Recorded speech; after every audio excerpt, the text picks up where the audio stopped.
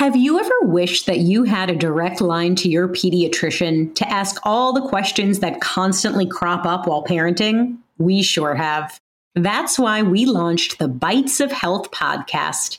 Every morning, we'll answer a commonly asked pediatric question in 5 minutes or less.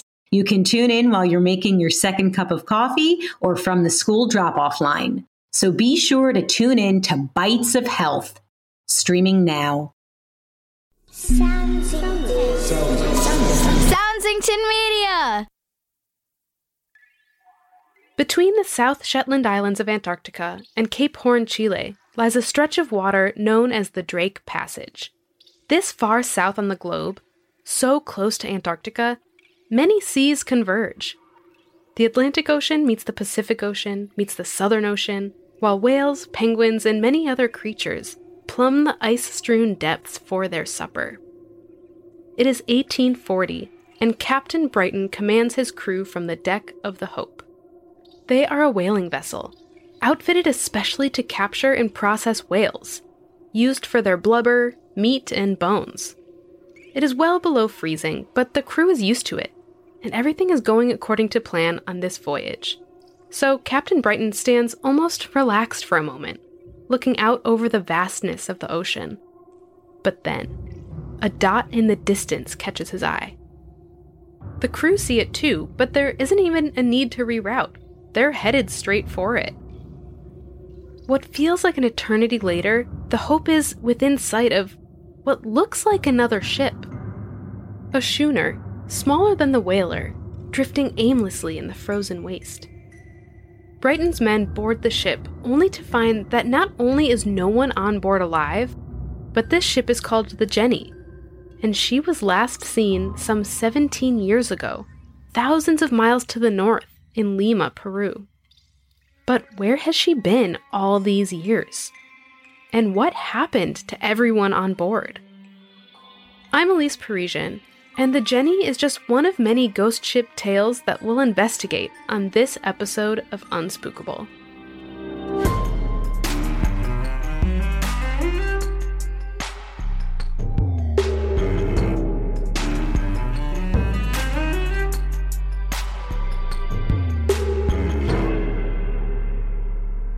I think a ghost ship is like, a ship that sank or was destroyed, and sometimes maybe there's a lot of fog. The only time I've ever heard of a ghost ship was on SpongeBob SquarePants, when there's a little ghost pirate, and he isn't really nice to any of the characters, and he is really greedy. I've also only heard ghost ships really on SpongeBob, but then came around last year, my friends for some reason were talking about it on the playground, and I asked them about it, and we ended up having this really deep conversation on whether they're real and all this other stuff. And the fog, it's like an image in the fog, but it's not real, just an image that isn't real. First things first. What exactly is a ghost ship? A ship that's a ghost? A ghost that's a ship? Neither? Both? All of the above? There are a few different scary occurrences that people refer to as ghost ships. One is of the supernatural variety. A ship that is spectral or otherwise unreal. Sometimes with a crew made entirely of spirits as well. Another type of ghost ship is something more like the Jenny, where either those aboard have died or the ship has been abandoned, often under mysterious circumstances. That sounds like the Jenny, right? What's your take on the story? It's eerie for sure, but did it really happen? Although there are many accounts that insist the Hope really did rediscover the Jenny after 17 years at sea, plenty of sources also say that this story is complete fiction. Historians have settled on describing claims about the Jenny as unsubstantiated, meaning without proof or evidence. And there are an awful lot of ghost ships that fall into that category, that some people might describe as myths or legends or folklore, but others know for certain they have seen them. Such is the case with one of the most famous ghost ships of all time, the Flying Dutchman. The Flying Dutchman is said to appear in waters all over the world, but it first became a fixation of sailors in the time of the Dutch East India Company in the 16 and 1700s, working long trade route voyages from Europe, heading south and eventually rounding the Cape of Good Hope in South Africa, the point at which a ship would start traveling more eastwards towards Asia. In 1795, George Barrington documented a voyage of a similar route. Barrington happened to be an infamous petty criminal and adventurer, whose excursions were followed by the British public in the late 1700s equivalent of a tabloid magazine. In A Voyage on Botany Bay, he wrote, "I had often heard of the superstition of sailors respecting apparitions and doom, but had never given much credit to the report. It seems that some years since a Dutchman of war was lost off the Cape of Good Hope, and every soul on board perished. Her consort weathered the gale, and arrived soon after at the Cape. Having refitted and returning to Europe, they were assailed by a violent tempest, nearly in the same latitude. In the night watch, some of the people saw, or imagined they saw, a vessel standing for them under a press of sail, as though she would run them down. One in particular affirmed it was the ship that had foundered in the former gale, and that it must certainly be her, or the apparition of her. But on its clearing up, the object, a dark, thick cloud, disappeared. Nothing could do away with the idea of this phenomenon on the minds of the sailors. And on their relating the circumstances when they arrived in port, the story spread like wildfire, and the supposed phantom was called the Flying Dutchman. Some sources say that the Flying Dutchman is the ghost of the ship captained by Baron Foch, a captain making trips for the Dutch East India Company in the 1600s. Foch was renowned for the almost supernatural speed of his voyages. In 1678, he sailed from the Netherlands, then referred to as the Dutch Republic, to Java, an island in Indonesia, in 3 months and 4 days, a distance of over 9,000 nautical miles that could take many ships up to a year. People said that the unnatural speed of Foch's ship was because of a deal he had with the devil. A deal that meant after his death, he was doomed to sail forever as a phantom ship, never able to make port. In 1880, Princes George and Albert of Wales were on a 3-year voyage on the HMS Inconstant that took them to the Bass Strait of Australia, between the cities of Melbourne and Sydney. The prince's log reads, "July 11th at 4 a.m., the Flying Dutchman crossed our bows. A strange red light, as of a phantom ship all aglow, in the midst of which light the masts, spars, and sails of a brig 200 yards distant stood out in strong relief as she came up on the port bow, where also the officer of the watch from the bridge clearly saw her, as did the quarter-deck midshipman, who was sent forward at once to the forecastle. But on arriving, there was no vestige, nor any sign whatever of any material ship was to be seen either near or right away to the horizon, the night being clear and the sea calm. 13 persons altogether saw her. 13 people were sure that they saw the Flying Dutchman. 13! And many more in many other sightings over the course of centuries. Does that make you more inclined to believe that it's real? Or do you think there's another explanation? We'll hear about a possible scientific cause for this phenomenon right after this. A mirage is usually is when something tricks you, or like you really, really want something, especially like maybe in the desert. If you're like really, really thirsty, you might see like a pool, and then you go to it and it's just sand because your eyes trick you. A mirage or a hallucination could be if whenever I'm really tired and my eyes kind of hurt, I could say I was hallucinating, and I might be seeing like colors and stuff. When I think that I'm seeing something that's like actually not there, then I could be dreaming and then the next day I thought it was real. For maybe sometimes you think you see like a ghost and then you blink and it's gone. Maybe your eyes just played a trick on you. Have you ever heard the word mirage? Can you describe what it means? Or even if you haven't heard it, what does the word sound like to you? How does it feel when you say it? Mirage comes from the French mire, which in turn comes from the Latin mirari, to look at or to wonder at. And mirages are definitely a wonder. A mirage is a naturally occurring optical phenomenon where refraction causes light rays to bend and produce a displaced image of distant objects. Whew, I know, that's a lot of words. Let's take apart this definition real quick. A mirage is naturally occurring, meaning that it's not human-made. It's an optical phenomenon, meaning something created from light interacting with matter. Refraction is a word used in physics to mean a change in the direction of a wave passing between two things, or through one thing. Let's put that all together from the perspective of someone at sea. From the deck of a ship looking into the distance at the horizon, the light rays can refract or bend in such a way that they produce false images.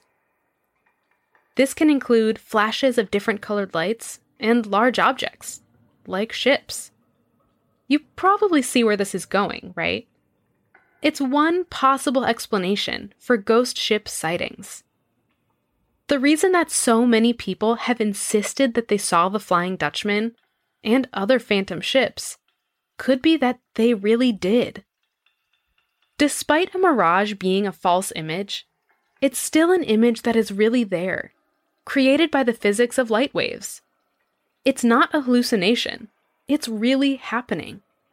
Perhaps the human mind, out at sea for sometimes years and years, would see a large object in the distance that vaguely looked like a ship and insist that's what it was. But that doesn't mean they didn't really see something. Kind of wild, isn't it? One particular type of mirage, the most elaborate type, is known as a Fata Morgana, named in Italian for the sorceress Morgan Le Fay from the King Arthur legends. In the stories, Morgan, or Morgana, is sometimes depicted as part fairy or fae, and able to cast spells of such power that kings and knights sought her protection, though she remained a free agent and decided what causes were worthy of her skills on her own. Italian sailors traveling the Strait of Messina between the islands of Sicily and the western tip of the Italian peninsula attributed the mirages they saw to Morgan's magic, sometimes thinking she was luring sailors to the fairy kingdom, to their death. In this type of mirage, images are often seen stacked on top of each other, or one smaller image appears larger because it is combined with its stacked mirror image. These occur on the horizon at sea, in deserts, and in other locations where the interaction of hot and cold air bend light rays so drastically that entire cities or fleets of ship may appear to the viewer. Have you ever looked over a distance on a really hot day and seen how the air in front of objects seems like it's waving or rippling? This is exactly the type of phenomenon that leads to a Fata Morgana out at sea, where temperatures are meeting and interacting with light in different ways, often changing the image rapidly in a short amount of time. In the case of the Flying Dutchman, the origin of the image could be a real ship. In some cases, a ship that is physically out of sight over the horizon could appear to be flipped and hovering above the water to someone observing it through a Fata Morgana. The light of this image could change so rapidly that it could glow different colors in a matter of minutes before disappearing. If you saw such a thing out at sea, wouldn't you think it was a supernatural happening too? Stories of ghost ships from all over the world include the Caleuche of Chile, a ship that is said to appear to a viewer bright white and glowing, with the music of a party aboard, only to disappear below the water as suddenly as it came. Throughout the 1800s, off of Chapel Cove in Newfoundland, Canada, a large galleon was sometimes seen drifting near the cove. It was said that the ship would appear to those searching for treasure that pirates had buried there long ago. In the mid-1900s, it is said that a ship some call the Orang Medan was found off of Indonesia with the entire crew dead, but somehow frozen in unnatural positions, with faces upturned, as if looking at something frightening beyond measure. All of these stories may have their origins in truth, though they are unsubstantiated. But let's not forget that there are other types of ghost ships not made through a mirage or through legend. The type that are very real and very spooky. Ghost ships whose real story will always remain a mystery. We'll look at the most famous of these terrifying happenings when we get back. I think that the scientific version of why ghost ship would be sailing, why ships would be sailing without crews, would maybe be the ship was like damaged or broken and it just sailed and like all the passengers got like knocked off and the wheel just kept going. For supernatural, I would think that maybe something happened to them, or like they're lost and they're trying to find their way home, but they're all ghosts. On November 7th, 1872, an American merchant brigantine, a type of two-masted vessel, set sail from New York City on her way to Genoa, Italy. Her name was the Mary Celeste. Almost a month later, on December 4th, she was discovered by a Canadian ship off of the Azores Islands near Portugal. Slightly disheveled, but still under partial sail and perfectly seaworthy, her cargo and all the belongings of the crew were found intact. But no one that had been aboard the ship was ever seen or heard from again. So what happened to them? Why would they abandon a ship in perfectly good condition? The story of the Mary Celeste captured the imaginations of both reporters and fiction writers for some time after. Was there foul play involved? Was there some type of weather or natural phenomenon? Was there a mutiny? Or was the crew of the Dei Gratia, the ship that discovered the Mary Celeste, not telling the whole truth? Rumors were even entertained that everyone aboard was abducted by aliens. With no one aboard to claim the cargo and belongings, the owners of the Dei Gratia wanted salvage rights, meaning because they found the Mary Celeste, they now owned both her and her cargo. A court conducted salvage hearings to try to determine what happened, and therefore who should own the property. Examinations of the ship for the salvage court in Gibraltar tried to understand what had happened to the missing lifeboat, and uncovered strange cuts in the wood of the bow, as well as a substance they said could have been blood. But no one could prove any one theory, and the court had to release the ship to a new crew to take it to its original destination in Genoa. Chief Justice Sir James Cochrane was quoted at the end of the hearings saying that the crew of the Dei Gratia and the entire circumstance around the Mary Celeste would be under suspicion in the court of public opinion forever. And perhaps he was right, because to this day, people still posit new theories about what could have happened to the Mary Celeste.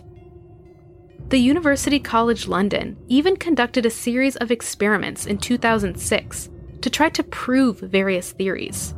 still with inconclusive results. It seems Mary Celeste's ghosts wish to remain a mystery. An equally whispered about case occurred in 1921, when the 5-masted schooner, the Carroll A. Deering, was found off of Cape Hatteras, North Carolina. On January 31st, the Coast Guard spotted the Deering run aground on the Diamond Shoals, a shifting cluster of sandbars off of Cape Hatteras that some call the graveyard of the Atlantic because of all the shipwrecks that have happened there. When they were able to board, the Coast Guard discovered no trace of the crew. The Deering had some damage, but was still more than seaworthy, with evidence that the crew had been preparing a meal right before they disappeared. The lifeboats were gone, as were some personal belongings, which led some to attribute the disappearance to a mutiny or piracy. Though the U.S. government conducted an extensive investigation, no one could come to any conclusions about what happened aboard the Deering. But a more supernatural explanation has also made the rounds. The Deering was at the time coming back from Brazil and passed through the Bermuda Triangle. This area of sea, commonly defined as a triangle between the 3 points of Bermuda, Miami, and San Juan, is said to be a stretch of ocean where anything from alien abduction to rifts in the space-time continuum can occur. Many writers obsessed with the supernatural believe the Deering's fate to be tied to its voyage through these waters. Whatever the explanation, the Deering remains one of the most controversial instances of a ghost ship, even to this day.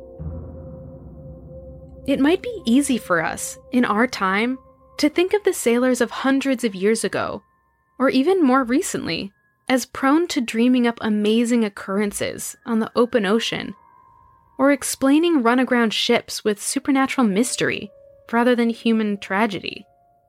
But even beyond ships, there are plenty of sightings of other types of ghost vehicles, if you will. Trains, planes, and automobiles are all the subjects of local legends.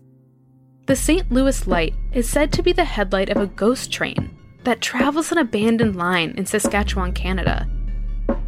Derbyshire, England reports sightings of a World War II-era Douglas C-47 plane. In Hong Kong, the Tuen Mun Road is said to be full of phantom vehicles and the victims of all the car crashes that have taken place under dangerous conditions. So what leads us to seeing these different types of moving phantoms in so many places? What is it about travel, or transportation in particular, that makes our imaginations run wild? Maybe you've been on a car trip late at night, on a long, lonesome road, watching the dark world go by from your place in the back seat. Maybe you've been on a train, where the rhythmic rumbling over the tracks for miles on miles starts to lull you into a dreamlike state.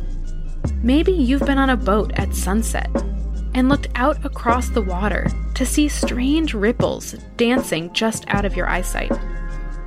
On these types of journeys, what stories will our minds tell us when they try to put together what our eyes cannot make sense of? Is that another train in the distance? A city on the edge of the desert? A palace of ice? A ship?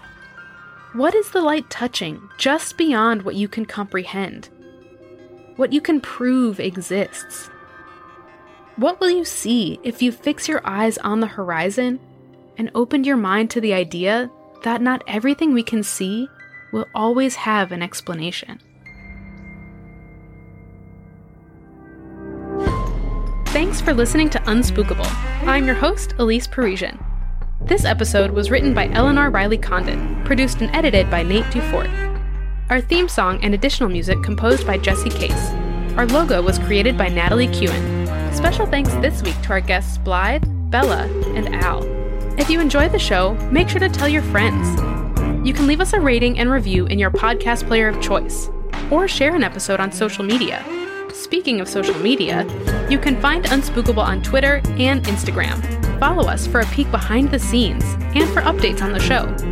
Unspookable is a production of Soundsington Media, committed to making quality programming for young audiences and the young at heart. For more information on our shows and the people behind them, go to www.soundsingtonmedia.com.